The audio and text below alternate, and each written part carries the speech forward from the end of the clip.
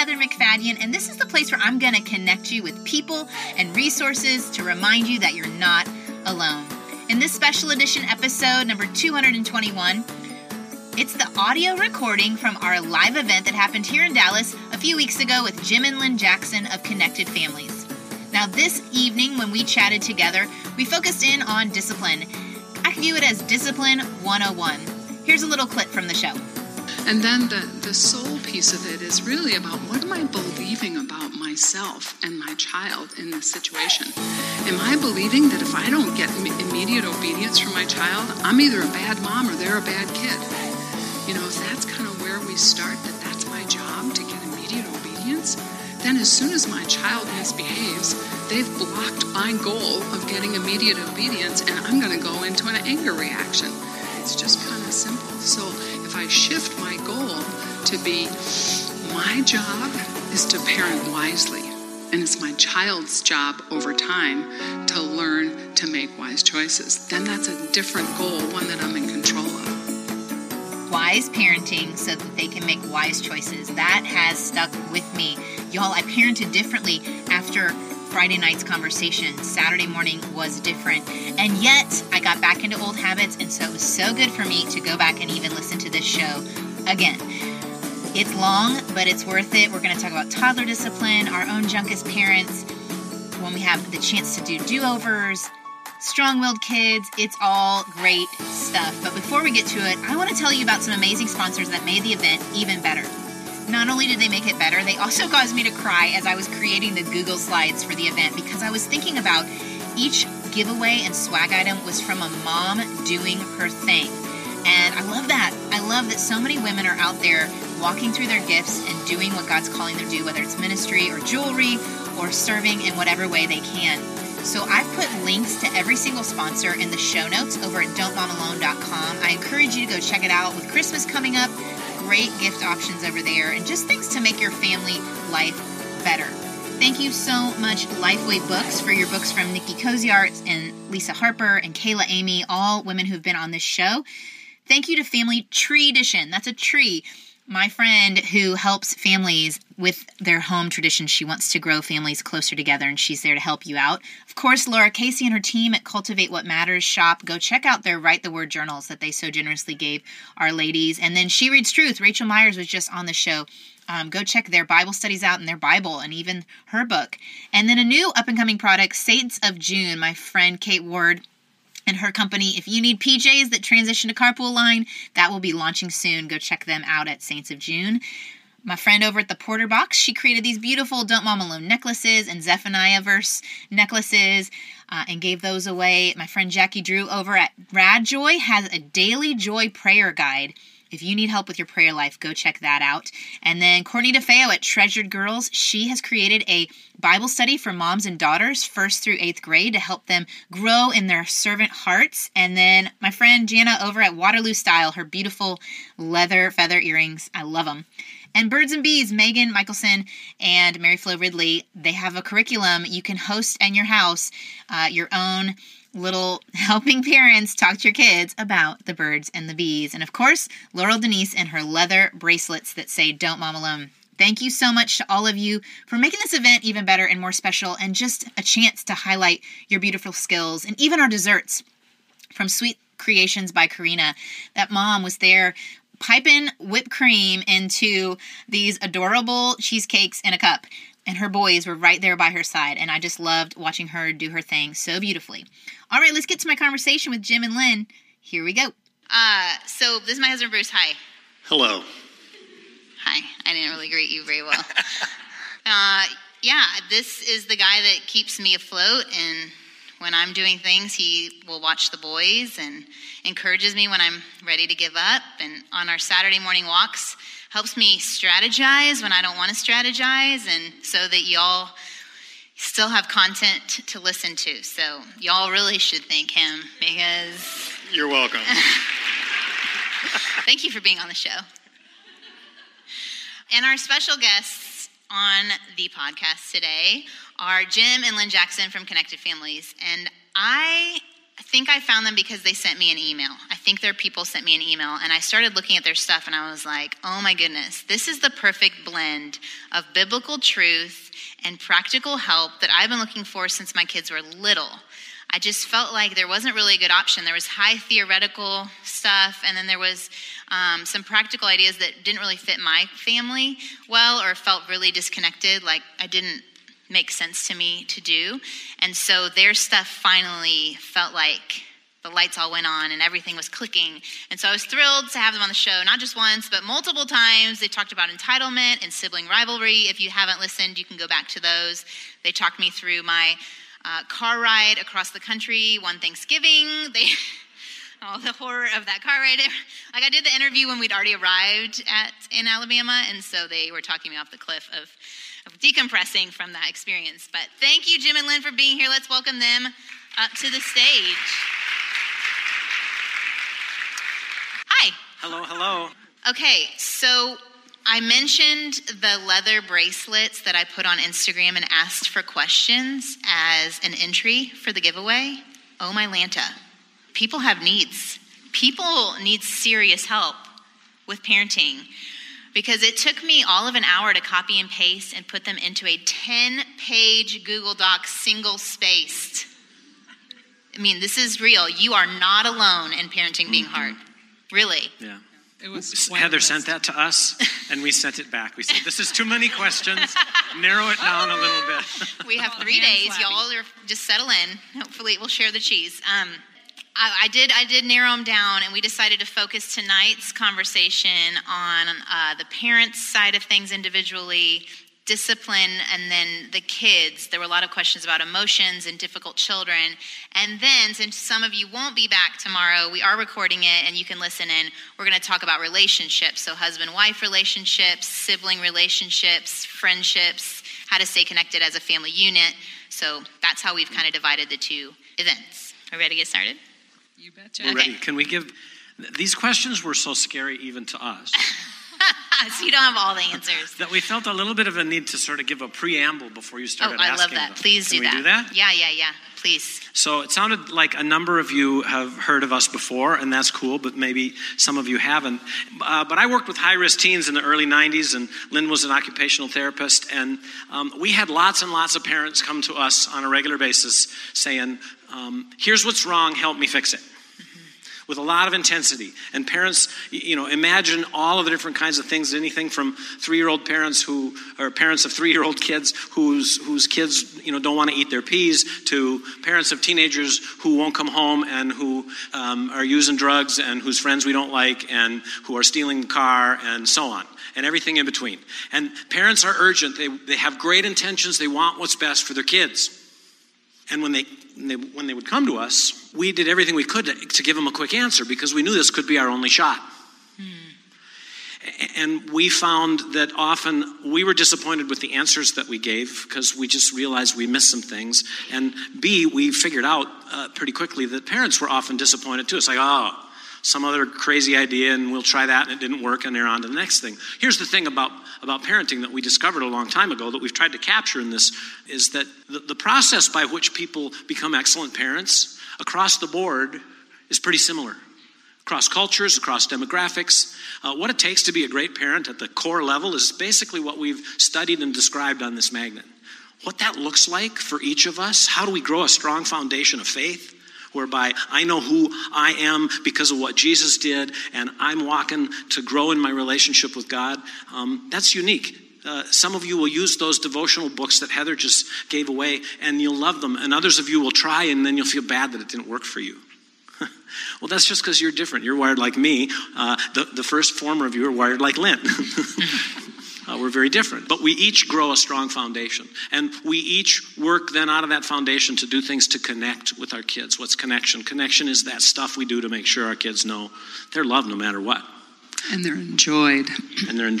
And the way that I connected with our kids, very different than how you connected with our kids. Yeah. What he basically just did is gave you of their framework on that magnet, the triangle. The very bottom is the foundation, which is about you as a parent and and then he's moving you on to the connection piece.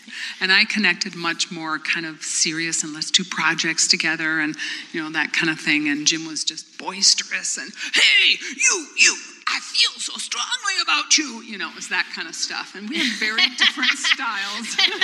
You're kind of cute when you do that. I want you to do that again. But as we embraced, our uniquenesses, then we could agree on this is important and how do we each connect and that kind of thing. Keep going up the framework. So then the next layer. So yes, we've got the foundation, connection. Right, as we're getting our value from Jesus, we're connecting well with our kids, then they're really open to our coaching, our building values and skills that's going to equip them for life and help them to walk in their calling. Just simple things of just practicing, how to get along with their sibling or just doing, chores and just some of those things, but with an eye for you're built to do good things that God has created you to do. And the last part of the pyramid was what everybody came to us for. The top of it is about correction. People want help solving their problems. And these questions are largely correction-oriented. We've got this problem. How can you help us solve it? What Lynne and I learned early on, and we want to make sure is clear here tonight, we can't do our answers justice without looking through the lens of this framework that's on that magnet. And we've actually developed a saying in our ministry that the magnet says it all. If you want to learn more and dig deeper, we offer all sorts of resources. There's books on the table. We have online courses. We have, then we do the podcasts with Heather and others. As much as we can to equip you to be parents who build a strong foundation, who connect well with your kids, who coach them, and who correct them in love to help them remember 4 important things, and that's what's on the right side of the magnet. Because if all that we do doesn't communicate these 4 powerful messages to our kids about who they are, then we've somehow missed something. Our good intentions haven't landed on them. When we build a strong foundation, we're safe people. We're people of grace. We communicate to our kids and to those around us, you're safe with me because God's at work here. We communicate to our kids, you're loved no matter what you do, no matter how you behave. No matter what patches you come home with on your jeans or how you cut your hair or what you do with the milk when I pour it for you. You're loved no matter what. And we need to work as parents to make sure that our love comes alive, especially when we're disciplining our kids, that they don't lose sight of the fact that just because I behaved badly doesn't mean that mom or dad doesn't love me anymore. And then we communicate, you're called and capable of using those gifts of yours for good things, not misbehavior, and capable of solving problems with your family members, and capable of making wise choices, and capable of learning and growing. That sense of we're learners, we're all capable of learning important things is important messages. And then the final message at the top of correction is about you are responsible for your actions to make right what you've made wrong. It's not about me just giving you this painful punishment that's going to stop you in your tracks and make sure you never do that again. But it's about holding you accountable to realize, wow, this is your life, your relationships. You get to make right what you've made wrong. And that builds a sense of personal responsibility in kids. So we want you to hear any answers we give tonight through that lens, because any answer that we give after seeing things this way for over 20 years is going to flow through it, whether we allude to it or not. So I wanted to give that preamble to us because there's some heavy-duty stuff here. There certainly is, and I thought we'd start with that foundation, the safe, with the parents. How do you parent? This is your all's question. You may not be here, but somebody sent this in. How do you parent proactively instead of reactively, so patiently and lovingly, when you feel like you're just surviving minute by minute? How do you keep from being overwhelmed? Just fix it, right? Yeah, right. Just stop it. Next question, just please. Stop it. Just kidding. Right. That's a foundation just try harder. Question, as you said. And I really like to think of it in terms of, it's a body, soul, and spirit question. In our body, it's like if we are exhausted, it's really tough to respond that way. So do we cut back on our activities so that we're not like running at this frenetic pace? And what we do in our body in the heat of the moment makes a big difference as well. If I stand up and I have my hands on my hips and I'm pointing at my child, my body is sending messages to my brain of fight or flight. And it's going to increase my anger and my intensity. If I sit down and I take a breath, and I even sit down on the floor, my body sends messages to my brain that you're not under attack. It'll be okay. And you can calm down. So it's like there's a loop between our brain and our body, and we can use that to our advantage when we feel like, we're just going to blow our top. So that's the body piece of it. And then the soul piece of it is really about, what am I believing about myself and my child in this situation? Am I believing that if I don't get immediate obedience from my child, I'm either a bad mom or they're a bad kid? If that's kind of where we start, that's my job, to get immediate obedience, then as soon as my child misbehaves, they've blocked my goal of getting immediate obedience, and I'm going to go into an anger reaction. It's just kind of simple. So if I shift my goal to be, my job is to parent wisely, and it's my child's job over time to learn to make wise choices, then that's a different goal, one that I'm in control of.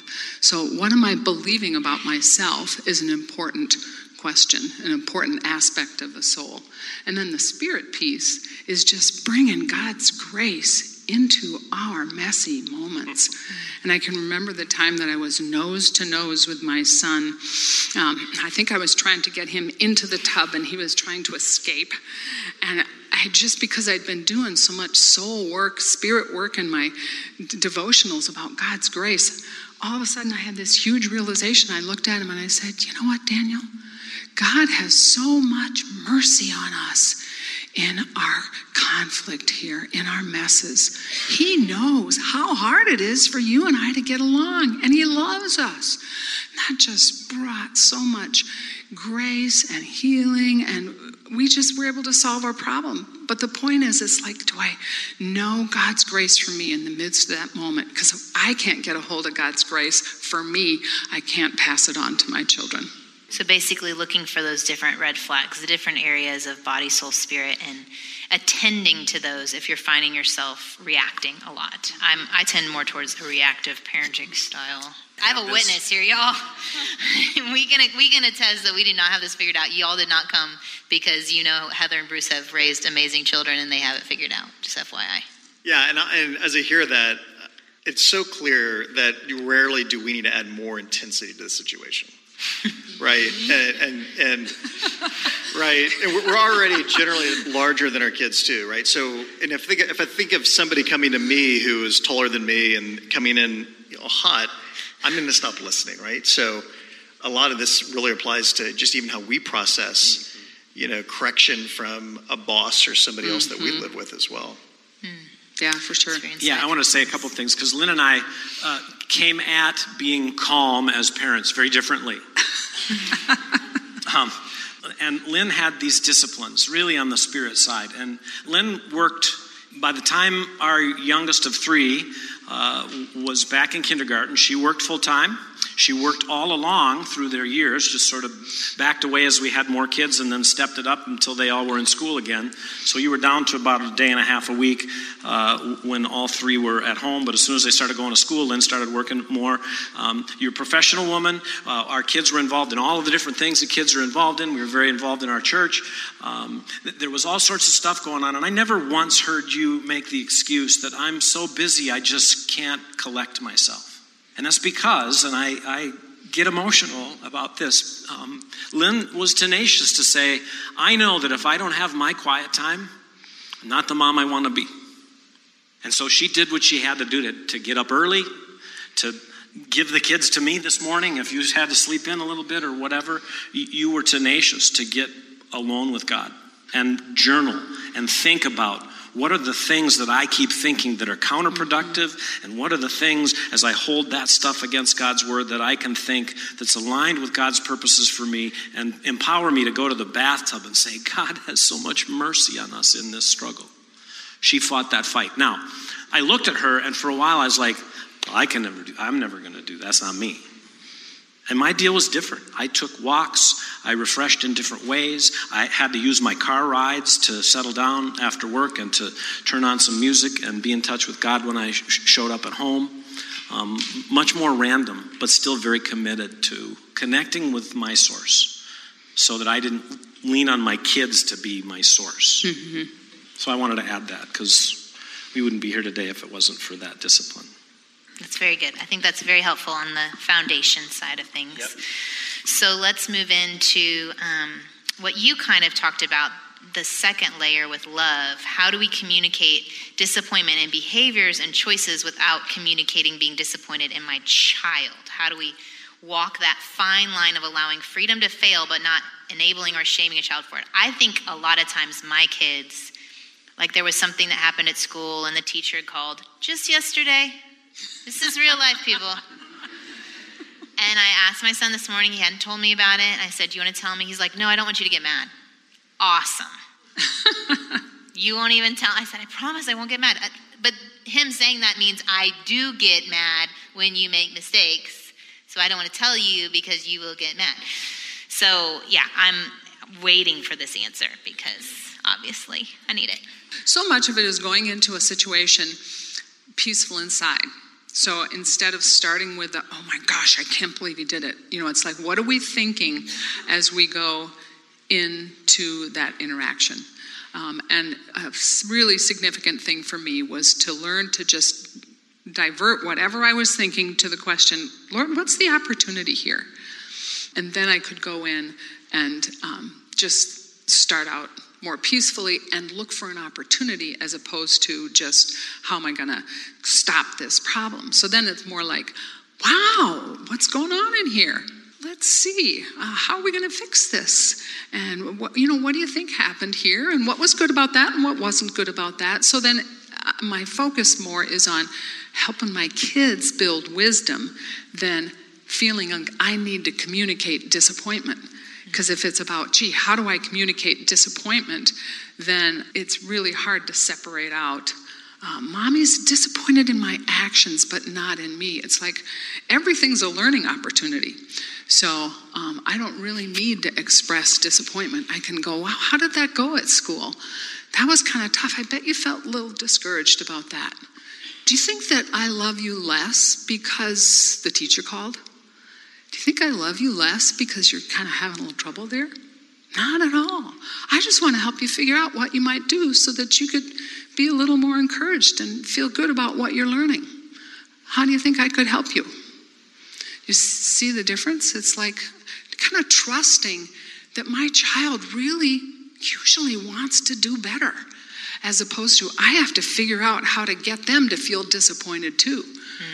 More often than not, especially with the kids that are going, oh, I didn't do it, he did it, or it's not my fault, or I don't want to talk about it, or those are the kids that are most sensitive that already feel bad. So it's how can I help them figure out what they want to do about it? That's good. Anything, Jim, to add to that? Well, I thought immediately about a couple of different things. One is, do y'all follow football down here? What was your statistic, Bruce, the opening day of NFL? Oh, yeah. As 8 of the 32 starting quarterbacks for the NFL Week 1 were all born and raised in Texas. Mm-hmm. Is that right? Wow. So we do football go Texas. Here, so Jim. you guys are football impressive. Here. A little bit, yeah. A little bit. I actually got told, so I'm missing my alma mater's homecoming game tomorrow. And I said, I'm going to Texas. And they said, don't tell them you're missing football to be there. They'll kick you out and send you home. But I think about a football analogy for me, and it's actually been really helpful over time. And the football analogy is that every single productive football play begins by going backwards before you go forwards. Even the quarterback sneak. You take a step back, you figure out which lane you're going to go in, and you jump for your yard. If you did that play every time, though, you'd start getting stuffed fast. And so all the plays, forward progress in a football game begins with backward steps. And I found that as a dad, if I just went forward first with my disappointment, with my anger, with my frustration that I didn't get heard, that they didn't listen again, or that they're picking on each other that way again, or that they didn't do what I told them to do the way I told them to do it, if I went forward without going backwards first, I almost never liked the dad that I was. But if I learned to go backwards, not just sometimes a 3-step drop, but sometimes a 5 and sometimes a 7, the better I got at going backwards, the more of the kind of perspective Lynne is talking about that I could start to get. And one of the perspectives that was really helpful to me was to parse out behavior from identity. It's okay to be disappointed in behavior. Son, that wasn't what I was expecting. Need you to know, though, for a minute, it doesn't change my love for you. It doesn't change my care for you. It doesn't change my belief in you. I love you, buddy, but listen, we gotta take another look at this, because it seems like maybe you weren't listening before the way that you ought to. And before you go on with life, we're going to deal with this together. You want to take a break and wait, or do you want to deal with it now? I was so much wiser when I took those steps backwards and acknowledged, gosh, I'm disappointed because it's about me, something going on inside of me. I don't need to be disappointed in what happened, because maybe I didn't make the instructions clear. Maybe my child is overwhelmed by what I'm asking him or her to do. Maybe they've got stuff going on in their life that, as I've taken this step back to get perspective, I can see that I wasn't seeing before, that helps me now come to them with some compassion. And so taking those steps back and parsing out behavior from identity, super helpful for me to not communicate that message, you're such a disappointment in me because you're not doing what you're supposed to do. And that's about identity, right? This is resonating, Jim. Yeah, this is good. Well, so can I turn the microphone around a little bit? Because what's resonating? I mean, what are you hearing in that? I am just knowing that it has been a long journey the last couple of years. The opposite. So can I just say, tomorrow morning is going to be New Mercies for Miss Heather.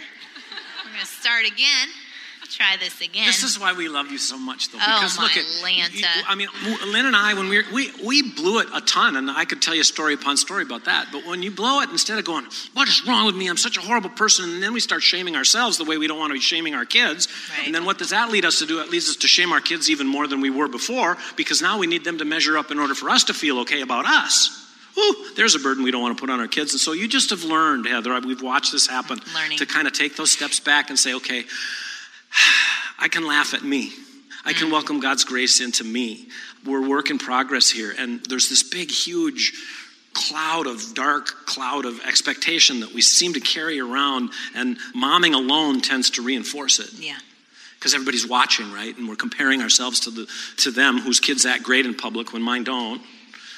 And so I don't measure up, and so what's wrong with me? And then I go home and I beat myself up. And she puts her highlight reel all over social media. Right, exactly. So I've got her right here Careful in my now. head. I've got her right here in my head all the time. Yeah. Well, I just want to ask you, though, have you ever had anyone say to you, Heather, your family is the most stressed family I know?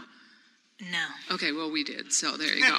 The most stressed? The most stressed family I know. Jim's sister said that to us. The most stressed. The most, Yeah, you guys are even the most mean? stressed family I know. I went, I know, I'm the most stressed I know. How many kids did you guys have? Well, you still have. Three, but 3 times 4. Or 3 times 3, because we had someone, when we were thinking about having a 4th, say, let's see, you're 3. And she was a teacher. She knew our kids well. She knew kids well. She said, your 3 is like having 9. So why would you want 12? And that's why we stopped at 3. we took care of things that day. We don't need to go into the details. It's not in the audio. No one sees this in the audio. Do you want to know the nitty-gritty truth about that? Not this. No. No, we don't. Thank you. No, No. we don't. No, We made it so that we couldn't have babies anymore after that answer. Well, so we had a 4th. There you go. That took care of it. They've got 16. Yes. And I should mention a little bit, Lynne has been coaching Bruce and I. I mean, it took us a long time because of all that's been going on, y'all know, in my family and my mom living with us last year, whatever. So we finally got through it, the parent coaching. But if you ever are thinking, I want Jim and Lynne in my ear all the time, that is an option that they do. And so Lynne is very familiar with our personal families' I struggles. got the scoop. She's got the guys. scoop. But Not perfect, for sure. Very confidential. But that does fit into a question of tell me a story of learning from your own mistakes. I feel like you've kind of addressed that. Learning from your own mistakes. Do you want to? Well, yeah, no, it's worth talking about. To just recognize, that when we are humble with our kids and authentic, we are giving them one of the most valuable gifts that we can give them. And I remember one day trudging downstairs to where my son in middle school had his bedroom, and as I'm walking, I'm going, okay, I'm probably 51% part of the problem here, so I'd better take the initiative. And going down the steps, it was like, well, at least he's going to know how to apologize well, because I model it. I have occasion to model it so many times when I blow it. And I get down there, and it was like poor consolation, that I was trying to feed myself this line. But I get down there, and he's leaning back on his bed with his hands behind his neck and a big grin on his face. And he says, I was waiting for you. And I thought, my first thought was, you little stinker. Exactly. And my second thought was, he trusts me, and that's a really big deal. And he has also had a journey of needing to do very much conflict resolution in his life, and he's become wonderful at it. So it's a valuable gift to just go down there and say, I am so sorry. I blew it.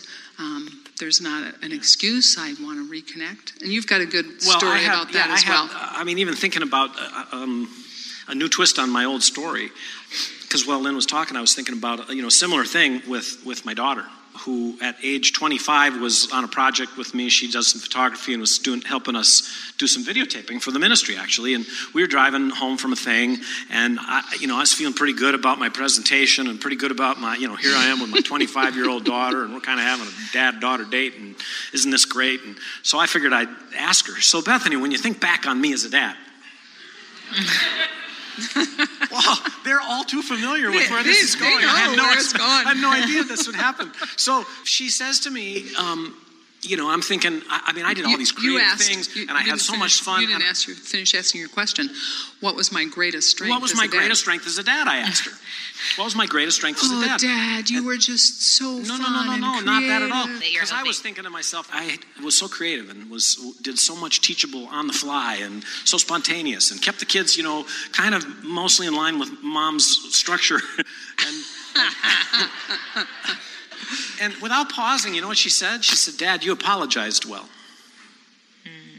And it was kind of like Lynn's story. It was like, oh, I didn't like how that felt. Like, that means that if she remembers that, then that means that I made a lot of mistakes to apologize for.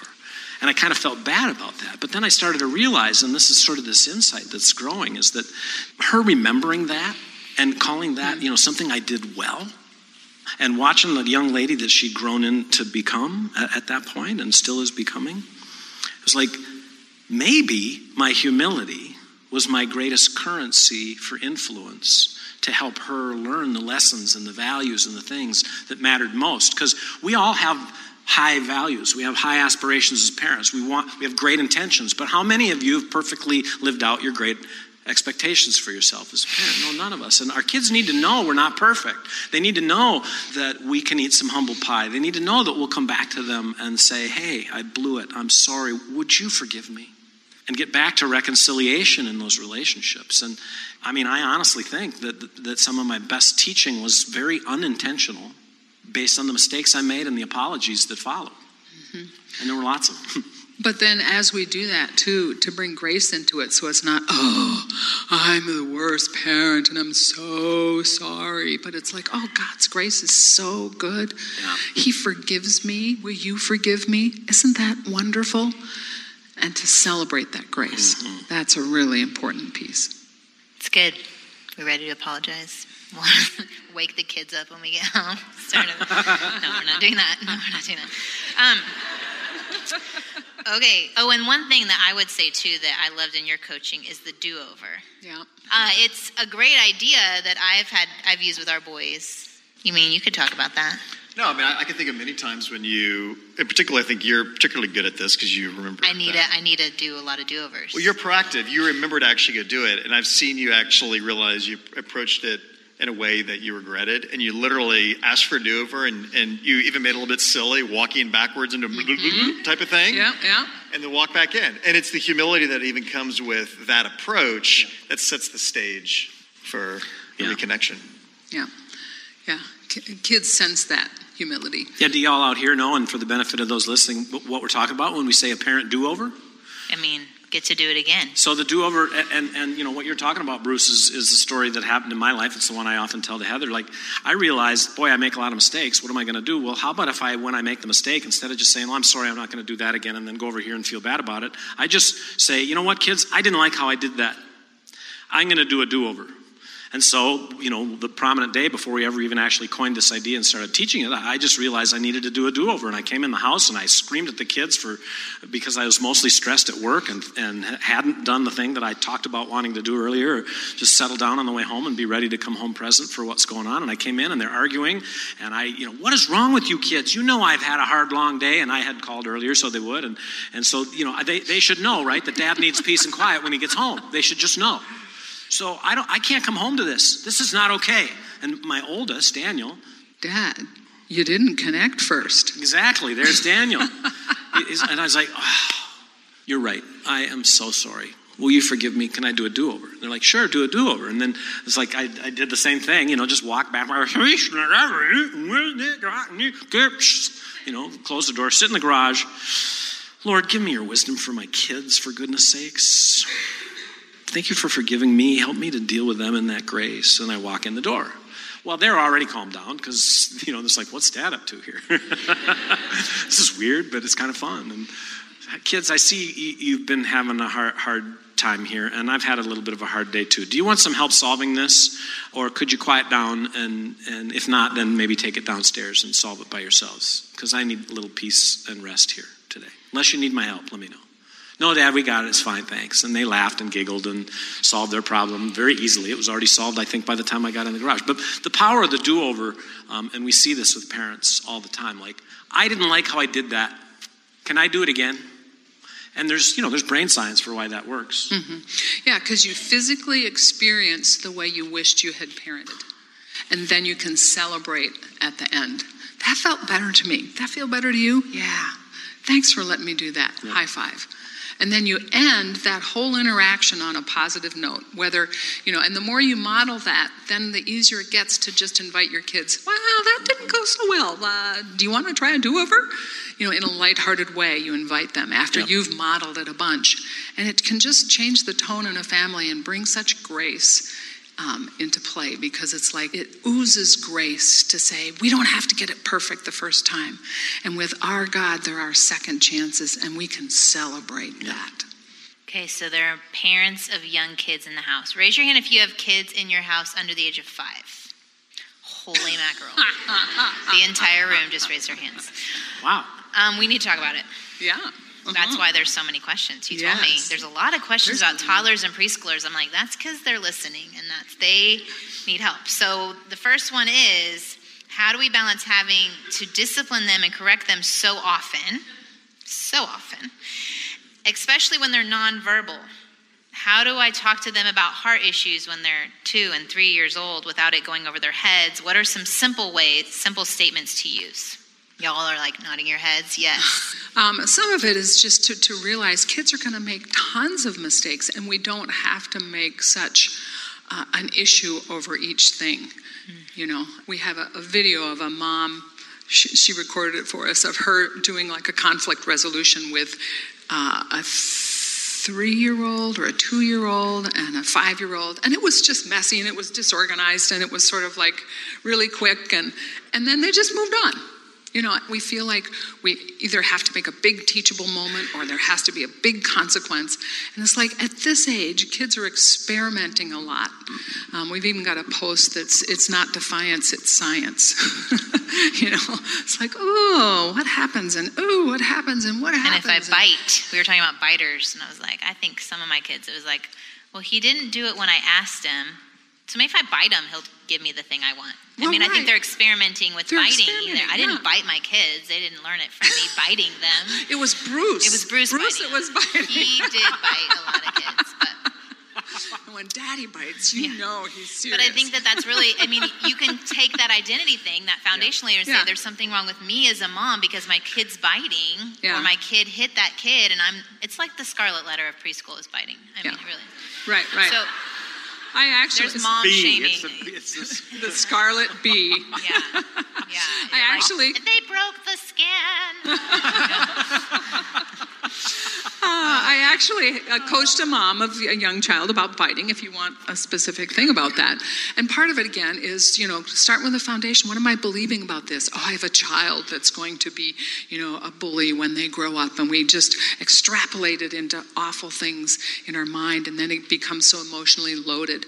Versus, this is a child that does not have enough verbal skills yet to express how upset they are, and biting is calming to the nervous system, so that's another piece of it, and it gets a big reaction, and there's all sorts of reasons why kids bite.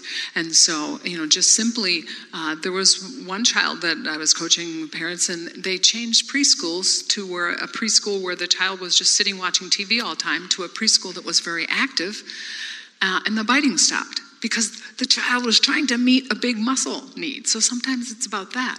Sometimes it's just about, how can I encourage my child? And you see from across the room, the teeth flash. And they go into that pose, and it's coming. And you go, wow, you're really mad. You're keeping kids safe. So let's talk about how mad you are. And they're like, huh? Or just a child that tends to hit. If you can see they're getting mad, to say, you're so mad, but you've got gentle, safe hands. That's so awesome. Let's talk about how to do respectful anger. And you kind of show them, because I'm thinking even respectful anger, do they know what that word? Just even, keep kids safe while you're angry. Yeah. We had hands are not for hitting, teeth are not for biting. We had we read those so many times. Oh my gosh. Still need to read them. I think we need to pull those out again. I mean, because it's a training when they're little too. Right. I think I liked what you said, like, you're not projecting out. Mm-hmm. I think that's so hard when they're your first, and you don't know that stages are stages. Right. They feel like forever. Yeah. They will never get out of the whiny stage. They will never get out. I mean, if you've watched Caillou, that's the whiny stage. That's the 4-year-olds, right? Yeah. That is a 4-year-old. And right. They get out of it, they grow out of it. But in the moment, you are just so infuriated and constantly correcting the whining. Yeah, and if we think in terms of kids come into conflict with big aggressive impulses because they don't have the verbal skills to support it. And if we try to squash the aggression, or we focus on how aggressive the child is, it keeps them stuck in that. But if we realize they need more verbal skills, and so to put a strong emphasis on teaching feelings words and teaching verbal skills and teaching simple scripts that they can use, and putting those words in their mouth when you see from across the room that the child is raising the fist, and you can go, you didn't like that they took your truck. Now that's going to get my attention. But if from across the room I yell, stop, don't hit, it's like, you don't care about me, Mom. Yeah. So I'm going to hit. Yeah. And so it's that quick empathy, putting words in their mouth, and then maybe next time they'll be a little closer to saying, I didn't like that you took my truck. Yeah, we tend, I think especially with younger kids, to view that what they're doing is either all bad or all good. That's all bad, so I got to stop it right now and discipline it. Well, what is discipline, first of all? Discipline is teaching. It's engaging with authority to teach. Discipleship. At the core, it's about discipleship, right? And so when, a 3-year-old is biting, we think to ourselves, that is all bad. We need to make that stop. We need to do something that causes that child to stop when I say stop immediately. Now, first of all, I've always struggled with this idea of immediate obedience, because I myself am not immediately obedient much of the time. When I read the word, sometimes it takes a while for the word to seep in and for me to obey it. I still haven't got it. It's still a struggle. I ebb and I flow. So if I haven't got immediate obedience figured out, who am I to demand it of a 3-year-old? Who may not even be, by the way, disobeying. They may be doing the best they know how to do to communicate a legitimate need that they've got. So when I view things as all bad, I tend to miss the fact that there might be something behind the biting that's a part of that is like, wow, you have big muscle needs. God built you with big muscle needs, and I want to do some work to figure out how to help you get those big muscle needs met so that you don't feel like you have to bite in order to get them met anymore. And we've heard parent after parent after parent around that issue. like put big motor stuff in the basement and make sure kids are getting big, deep back rubs on a regular basis from teachers or from whoever's big taking motor care stuff, of it. you think like trampolines and all those different things. Get the sensory stuff taken care of. But as kids start to grow, it's like, so the teenager Bruce, do you have any familiarity at all with kids that are in the 10 to 12-year-old range who lip off at their parents? Yeah. Yes, we do. 3. So I would love to do a little experiment with this if I could. Okay. Bruce, I'm going to be dad. I've asked you to clean up the dishes. You've got some reason for why you don't think that's a good idea that you haven't let me know about. And I come in and I discover that the dishes aren't done. And I say to you, Bruce, the dishes aren't done. What is wrong with you? Didn't you listen to me this time? Can't you ever get this right? What are you going to say to me? Well, it'll start with some sort of excuse. So do it. Okay, just do it. You are it. You are the person. Here, let's play it out. We're going to play. You are the Bruce, get in here and do the dishes. This just happened. You 2 may nights not ago. Okay. leave these dishes here again. Bruce. I had to get homework done first. I had to go to the bathroom. Bruce, you were neither doing homework nor in the bathroom just now. It's true. This is true. So stop your lollygagging and clean up those dishes. Can I check my phone first? Bruce, this is not okay. You need to stop everything you're doing and put those dishes down or you're grounded from your phone.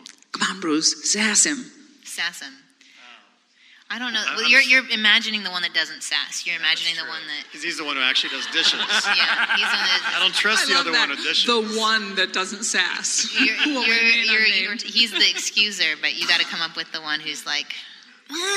something like that. Yeah, I mean, it's just generally just grunting. I mean... like a lot of sounds. And like, Go for it. I had to change kids, for sure. Okay, change kids. Make your sounds. Do it. Bruce, Bruce, stop it. That is not okay, and you know it. I stand up and I just stomp upstairs.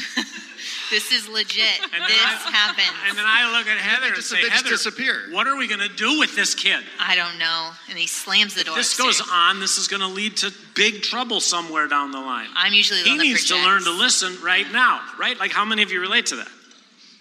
Oh, good. It's not and we've repeated these words. It's because I see what Bruce is doing as all bad. Well, guess what? Bruce opened the dishwasher. He got 2 or 3 coffee cups in there, and then he left a stack of dishes. What is it that keeps me, you, as parents, from saying to Bruce, hey, Bruce, you got a good start on the dishes, buddy. Come on back in here and let's work on them together for a bit. It seems it's easy for you to get distracted sometimes, just like it is for me when I'm doing stuff at work. What is it that keeps us from doing that as a parent? It's this binary way of thinking. What Bruce did is all bad. Well, it's not all bad. It's not good. It's not all good, for sure. But almost all of, like, we view behavior as either all bad or all good. When it's good, we're in the grocery store, our kids are behaving, we're, I don't know, you're a great dad. And then when they start to act bad, it's like, oh my gosh, I wouldn't believe what they did in the grocery store today, and it was terrible, it was the worst ever, and I'm never bringing them to the grocery store again. It's an exact quote from me. But to use the very first question where you kind of address just the calmness and coming at him is, I think the only times it actually does work is if in that situation, if I get on my knee and I get almost even below their level and I speak calmly, I make sure I have their attention, in a respectful way. It's actually the only time I ever can actually think where you actually get to an outcome in a reasonable period of time with less emotional baggage. So when we come at our kids with this is all bad, it puts them on the defensive. It puts us on the defensive. It's a judgment that's not true. It's actually a lie. And when we can sort of let go of that and go, okay, my son is struggling with this. Clearly I haven't given instructions that have been helpful to him. Maybe he's discouraged. What if I do literally get lower than him and say, hey, Bruce, come here, look, I noticed you got a good start. How can I help you get a few more dishes in this time? What are your ideas about that, buddy? Instead of having to, is that discipline? That's discipline. That's teaching.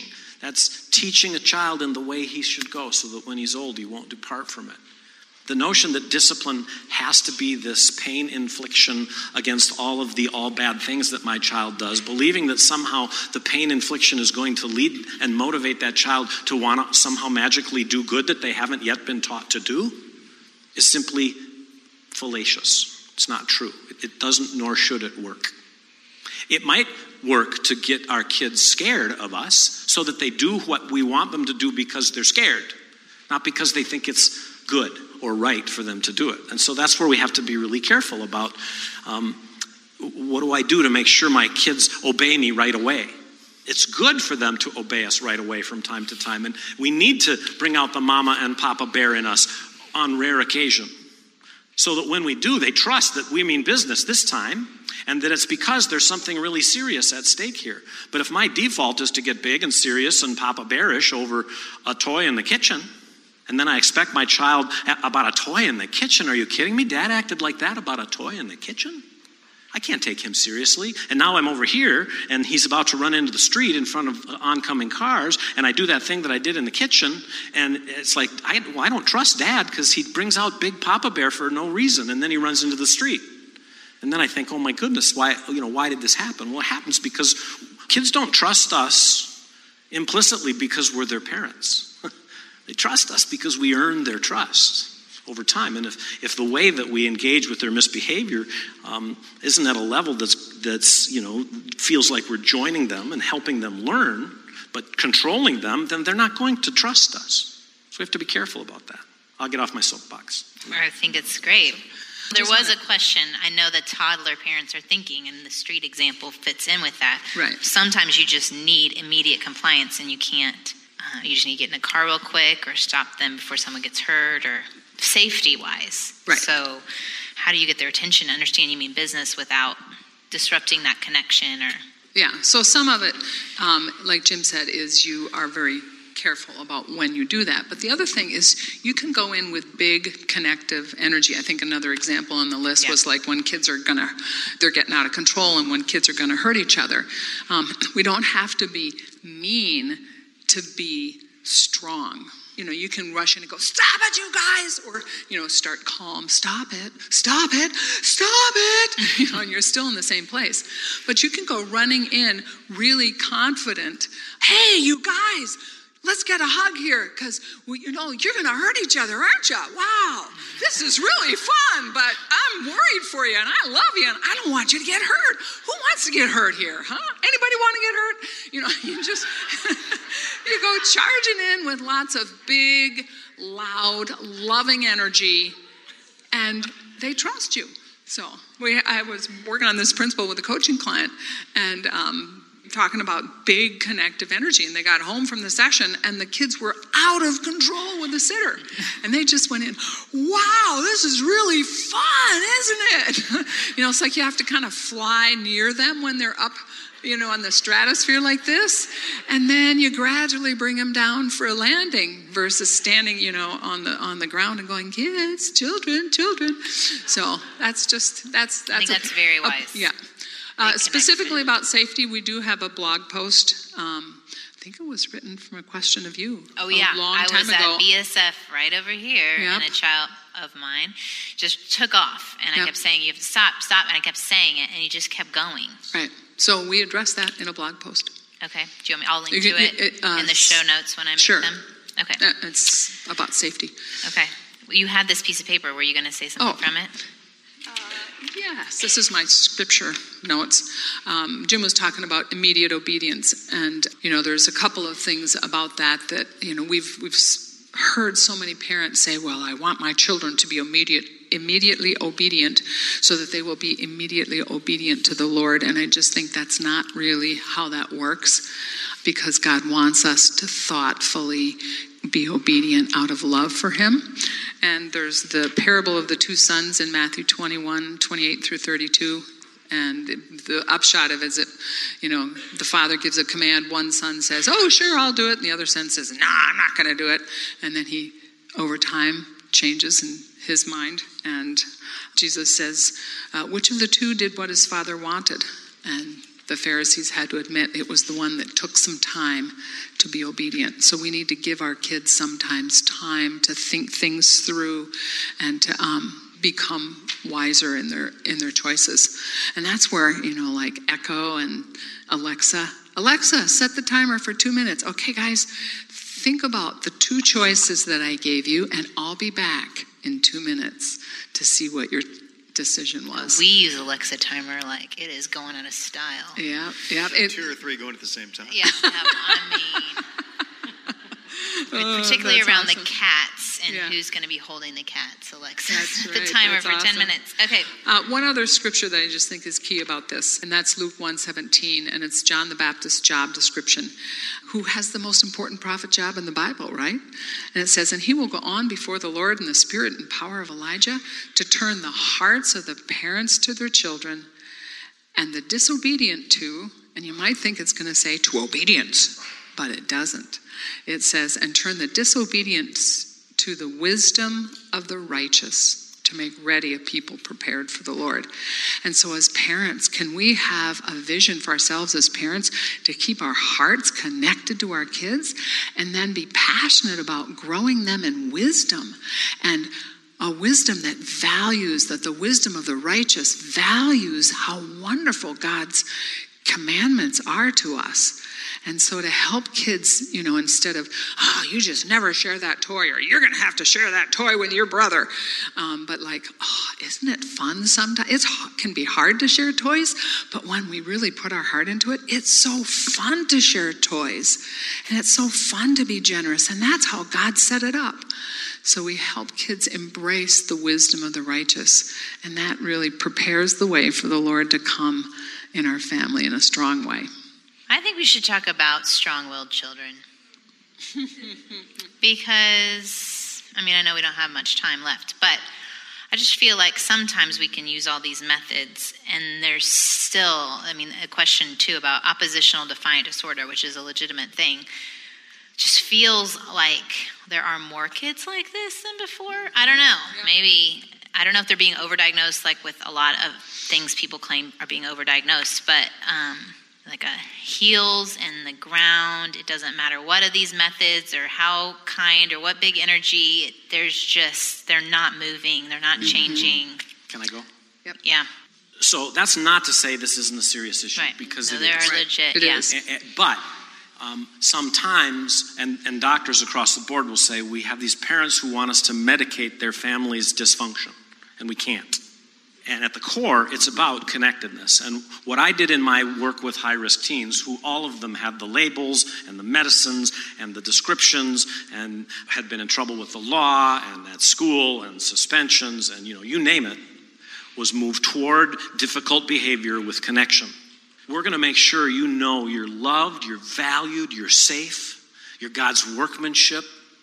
In fact, I used to all the time say to kids when I would, even if it came out in a sort of a crooked way, and learn about something cool about them, like, me and my buddies, we were down at the store and we stole a bunch of stuff and didn't get caught. I'd say, wow, you're a piece of work. What do you mean? I said, well, if you're that crafty and you're able to do stuff like that and get away with it, God built you to do some cool things. And if you use those talents in ways that honored people and honored God, I bet you that would be really something. You're a piece of work. And they'd look at me. And all of a sudden they're like, well, I want to hear more of that and less of that other stuff that everybody says about me. In fact, one time I had a young person look at me. His hair was spiked. He had pierces. He had art all over his clothes and skin. And I did the similar sort of a thing when I learned about schemes that he had with his buddies. And I said that, and he looked up at me with tears in his eyes, and he says, nobody's ever said anything like that to me before. More than anything, when we can take the difficulty that we see in these difficult behaviors and say, wow, you've got a gift. If we can see it, and Lynne and I call this the gift gone awry. If we can find our kid's gift gone awry and call it out and give it a meaningful expression. Just saw this amazing video today, and it's on our Facebook page. Maybe you've seen it if you follow. Anybody see this today on the Connected Families Facebook page? But it's about this little guy who couldn't hold still in school, and he got in trouble, got in trouble. He's a motivational speaker now because one teacher saw through all of that and said, I think the reason you can't hold still is because that you're built to be a drummer. And he opened his desk drawer and handed him a pair of drumsticks. And the guy in tears is telling this story as an oldster who now travels around the country leading drum seminars in schools for kids to say, there's something special about you no matter what people say. And it's true. And we're moving so fast, and we need to get things done so quickly and efficiently and effectively with misbehavior, and we want to make it stop, that we forget to look for our kids' gifts gone awry. And I think that's a huge part of it, but there's more. Yeah. A lot of times strong-willed kids, especially if they're really little ones, you hear moms talk about, oh, my 2-year-old is so strong-willed. A lot of times those kids have sensory issues, and really underneath it all, they are more sensitive and they are more anxious than typical kids. But if you think quickly through the levels of the framework related to this, it starts in our foundation. What am I believing about my child? Am I believing, wow, I got a sensitive, intense child? No. That's awesome. No. Jesus is sensitive and intense, so I'm so excited to have a sensitive, intense child. I haven't heard a lot of parents say that. No. Why don't I get the easy? Why didn't I get an easy one? What's wrong with this one? Yeah. His sisters doesn't give me any trouble. So what am I believing about my child is really a starting place. And what am I believing about myself? I'm not a failure as a mom because I've got this really intense, strong-willed child. I am gifted by God to be this child's mom, and he's going to help me rise to the occasion of what this child needs. So that's that important starting place. And then Jim was talking about the connection, and I just talked to a mom the other day who had read a book all about strong-willed kids. And this is 10 years ago she read this book. And she said, you know what stood out to me? That I was frowning at my child way more than I was smiling. And my intense facial expression was about their negative behavior. And I started smiling more at my child, and it made all the difference. And that was the thing she got out of that book. So that's that connection piece. And then in the coach piece, it's about recognizing these kids often feel internally out of control. And that's why they're so controlling of others. Think about the times when you are most controlling and most domineering and most intense. It's when you're feeling internally out of control, right? So recognize that in your child, and recognize that kids that want to control you, run the family, dig in their heels, that they need more healthy power so they don't have to use so much unhealthy control. And these are the kids, and we have a section in our online course just all about this, the kids that need 2 you-can choices. Oh, buddy, wow, that's really important to you, isn't it? I get that. So here's the deal. You can do this, or you can do this. And they are like, I want 3. I want choice number 3. Oh, yeah? Well, sometimes kids they want choice number 3 because we come at them like, you can do this, or you can do that. Oh, yeah? I can do number 3. I don't want to do either. I want to do my own choice. Yeah. Yeah, right. Mm-hmm. But if we connect well and empathize, and they really get the message, I'm understood, that decreases their need to go, no, I want choice number 3. I don't know if it's true for anyone else that has a strong-willed child, but I have a hard time connecting. Like if I'm saying all the loving talk and I'm saying how capable they are and how amazing they are, they shut me down or are literally hiding under a blanket, plugging their ears. I mean, the words aren't getting in. Yeah. They're like physically turning their bodies. You're patronizing me, Mother. Yeah, it's like nothing is being received. Right. So it's not even like you can get to a connecting place. Yeah. Because they are, again, taking control and saying, I'm not even going to connect with you because I'm so mad at you. Right. And if the context that you're saying all that, when they're struggling, then their defenses are going to be more up. But a lot of times those kids are so discouraged because they sort of get a sense of I'm the black sheep in the family, that then to trust what somebody says nice about you is a really vulnerable thing. So like I'm really like fashion insecure. And so when I get compliments on something that I wear, I'll go, oh yeah, I got a Goodwill. It's like I can't go, oh, why thank you, I know. It's too vulnerable. Yeah. And so if a kid is really discouraged about who they are, they're going to put up how do you get past that? How do you encourage them about it? So we often will ask parents this question. So I hear you. I hear you saying that connection is really difficult with that one. So if 0 on the scale, I'm going to ask you a scale question, just like the pain scale at the doctor, only this is about relationships. If 0 was, I have no connection with that child whatsoever, and where 10 is, he's a little quirky and different than me, and it's hard, but you know what? He knows and I know we love each other. It's just a little harder with him than it is with the other kids. We ask parents this question all the time. What's your number? Rarely do parents say 0. Rarely. We get a lot of 1s and 2s. Like a 1 or a 2. Okay, well, what happens between 0 and 1 or 2 that keeps it from being a 0? What have you done to connect? What are the ways? Well, he likes text messages, and he likes a certain kind of video on YouTube, and sometimes I sit next to him and I just watch. He likes video games. I hate video games. He likes video games, but when I sit with him and watch the video games, things seem to go better, and it seems to feel okay. So whatever it is you've discovered about how you connect that keeps your number from being a 0, you already know how to do that. I can't tell you some new thing that is strange and foreign to you. You already know it. If it works, and this is a simple principle, it actually comes out of the solution-focused therapy tradition, if any of you are interested. But if something works, then find out what it is and do more of it. Don't try to do this new thing that you've never done before, that you're comparing yourself to somebody else, and they do it better than I do, so I should do it like he does it or she does it. No, you've discovered this thing that works for you and between you and your child to connect, so discover that and do more of it. Yeah. And then notice that it worked. Hey, that was fun sitting next to you watching video games. Thanks for letting me do that. And for these kids who feel patronized and who kind of shove away the compliments and the good-natured affirmation, you don't say, hey, I love doing that with you. Thank you so much. Because they're like, oh, I'm not doing that with you again then. But it's like, I valued that. I learned something. Appreciate it. Yeah, matter of fact, objective. Yeah.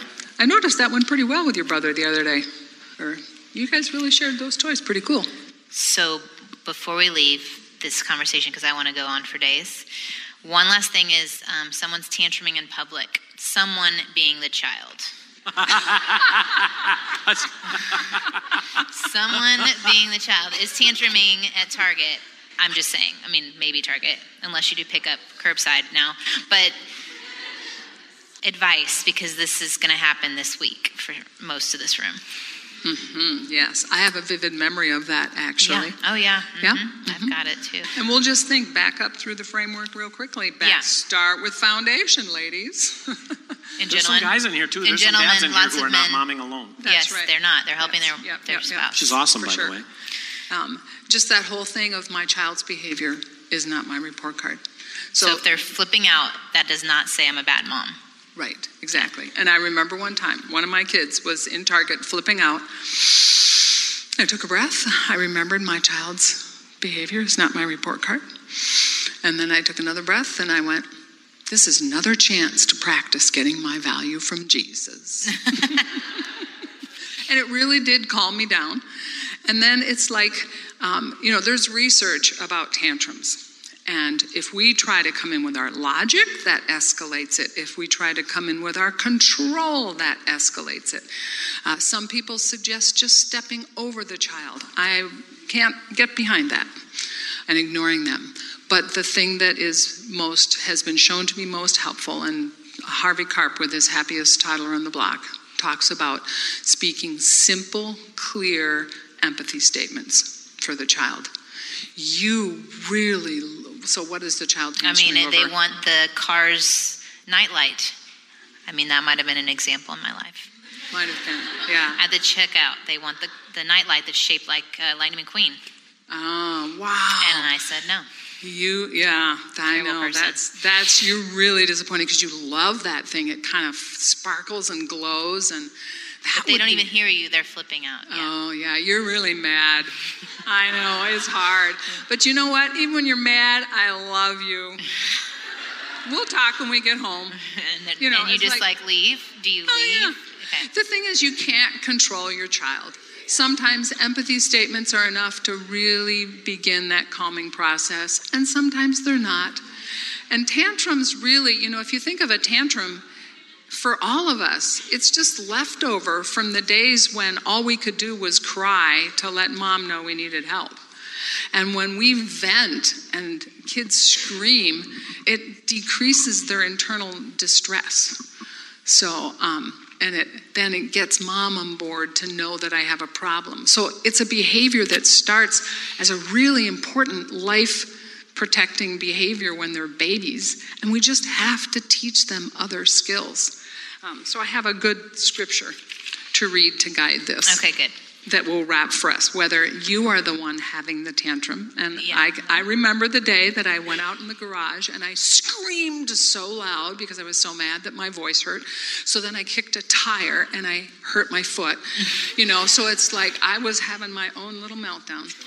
And God was just right there with me. So this is Psalm 73, around the 20s.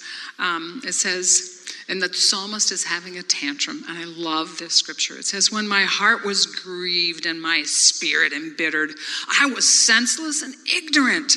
I was a brute beast before you. Doesn't that sound like a tantrum? And then he goes on, yet I am always with you. You hold me by my right hand. You guide me with your counsel, and afterward you will take me into glory. Whom have I in heaven but you? And earth has nothing I desire besides you. So you look at the role of God in that tantrum. He wasn't fazed by it.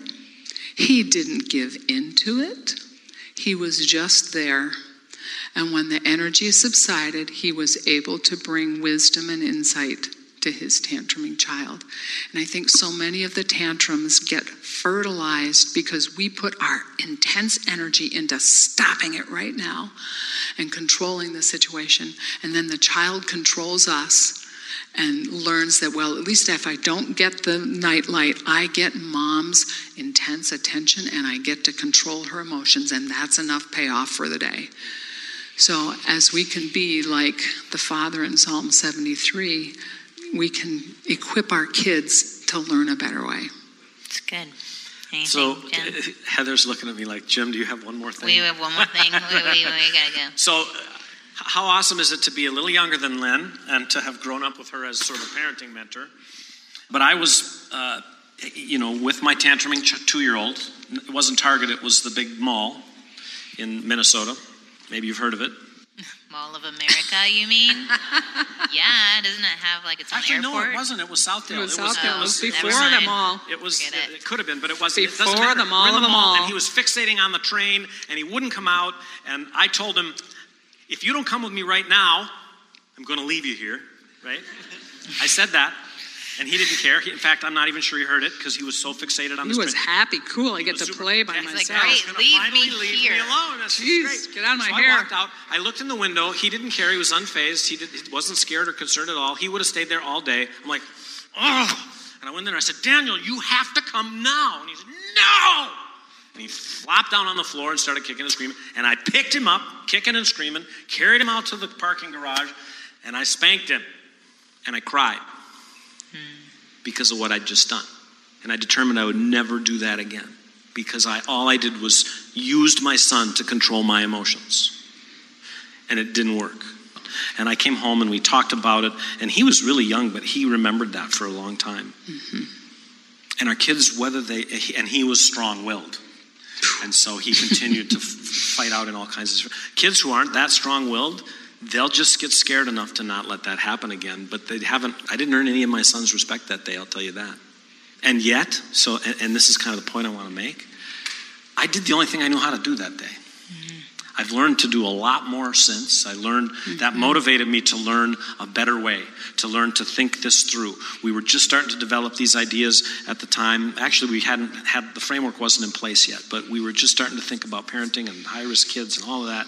And we just got determined. We want to be the parents God built us to be, because in today's day and age, with all the craziness that's going on, these kids need a form of discipline that's not just about punitive correction, but that's about a whole way of life that teaches our kids how to be followers of Jesus, how to be humble, how to walk by the fruit of the Spirit, love, joy, peace, patience, goodness, kindness, gentleness, faithfulness, self-control. Against those things, there's no law. And by the way, if you catch a brother in sin, just a couple verses after those are in Galatians, restore that person gently. Restore that person gently. That verse has spoken to us for a long time. Mm-hmm. Gentle. In the fruit of the Spirit, come alongside our kids. Don't control, don't demand. They get enough of that. We have enough of that inside of us by the sin nature that we've got. So anyway, that's what I wanted to say about that. Now we're all going to go home, get new mercy in the morning. Amen to that. This is a great conversation. We'll have more from tomorrow's conversation y'all can listen to. They'll be up on the podcast in a couple weeks. But thank you, Jim and Lynne, for being on the show again. Thank you all for being a part of it. Okay, because this is so long, I'm going to keep this short at the end. I hope you've gone over to don'tmomalone.com and at least checked it out. My friend Ted, who I went to college with, is the designer of the site over at Contemplate Design, and he's done a fabulous job, and I don't want you to miss it. I'm going to be adding things this week that I've been wanting to add and hadn't had time for.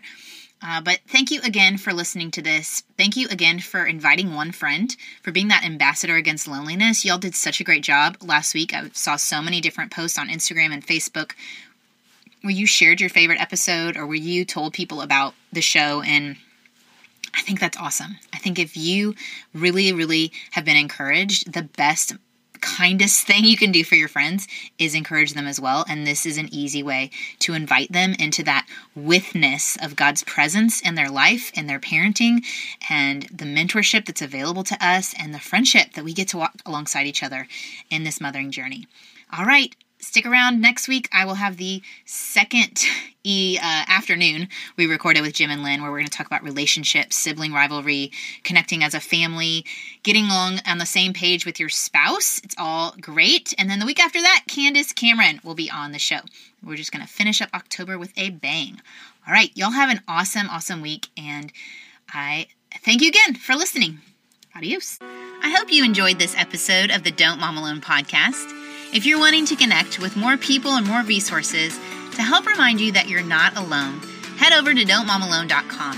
That's also where you'll find the show notes with any links mentioned by our guests. Most importantly, I want you to know the good news, the great news that you're not alone because God has promised to always be with you. With faith in Jesus Christ, the one who died for you and rose again, He said when He left, He was going to leave a helper, a comforter to be with us. God in us. Moms, that is superpower. So while you're washing dishes at your kitchen sink, while you're driving to and from work, while you're feeding that baby late into the night, while you're cleaning sticky floors, God promises to be just as present and with you as when you're worshiping in a church pew. As it says in Zephaniah 3:17, the Lord your God is with you. He is mighty to save. He takes great delight in you. He will quiet you with His love, and He will rejoice over you with singing. Now that's good news. Have a great day.